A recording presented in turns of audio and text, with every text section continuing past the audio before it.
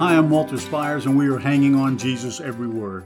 Last time I gave you an introduction, it included background and context about Samaria and the Samaritans, who they are, where they came from, because now that we're in John chapter 4, Jesus and his disciples are heading back to Galilee, but he's decided to walk through Samaria to get there.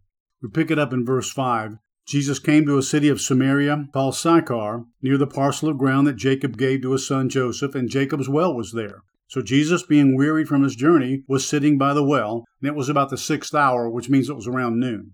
So he was hot and tired and thirsty and sat down by this well. And there came a woman of Samaria to draw water, and Jesus said to her, "Give me a drink." For his disciples had gone away into the city to buy food, and therefore the Samaritan woman said to him, "How is it that you, being a Jew, ask me for a drink, since I am a Samaritan woman?"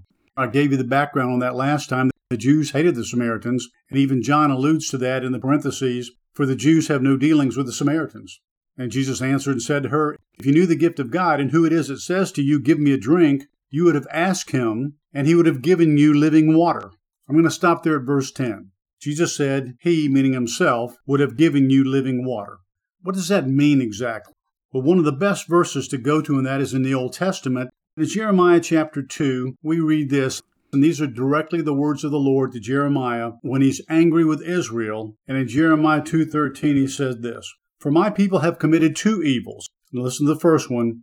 "They have forsaken me, the fountain of living waters." God calls himself the fountain of living waters. In John chapter 4, Jesus, speaking to the Samaritan woman at the well, refers to himself as the living water. Understand this.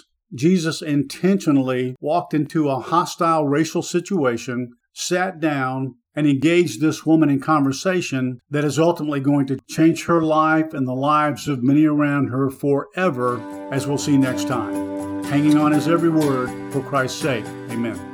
To learn more about how you can become a Christian, grow in your walk with the Lord, donate to help keep this ministry going strong, and receive freely of all the biblical content, video, audio, and written, go to onlyjesus.life. That's onlyjesus.life.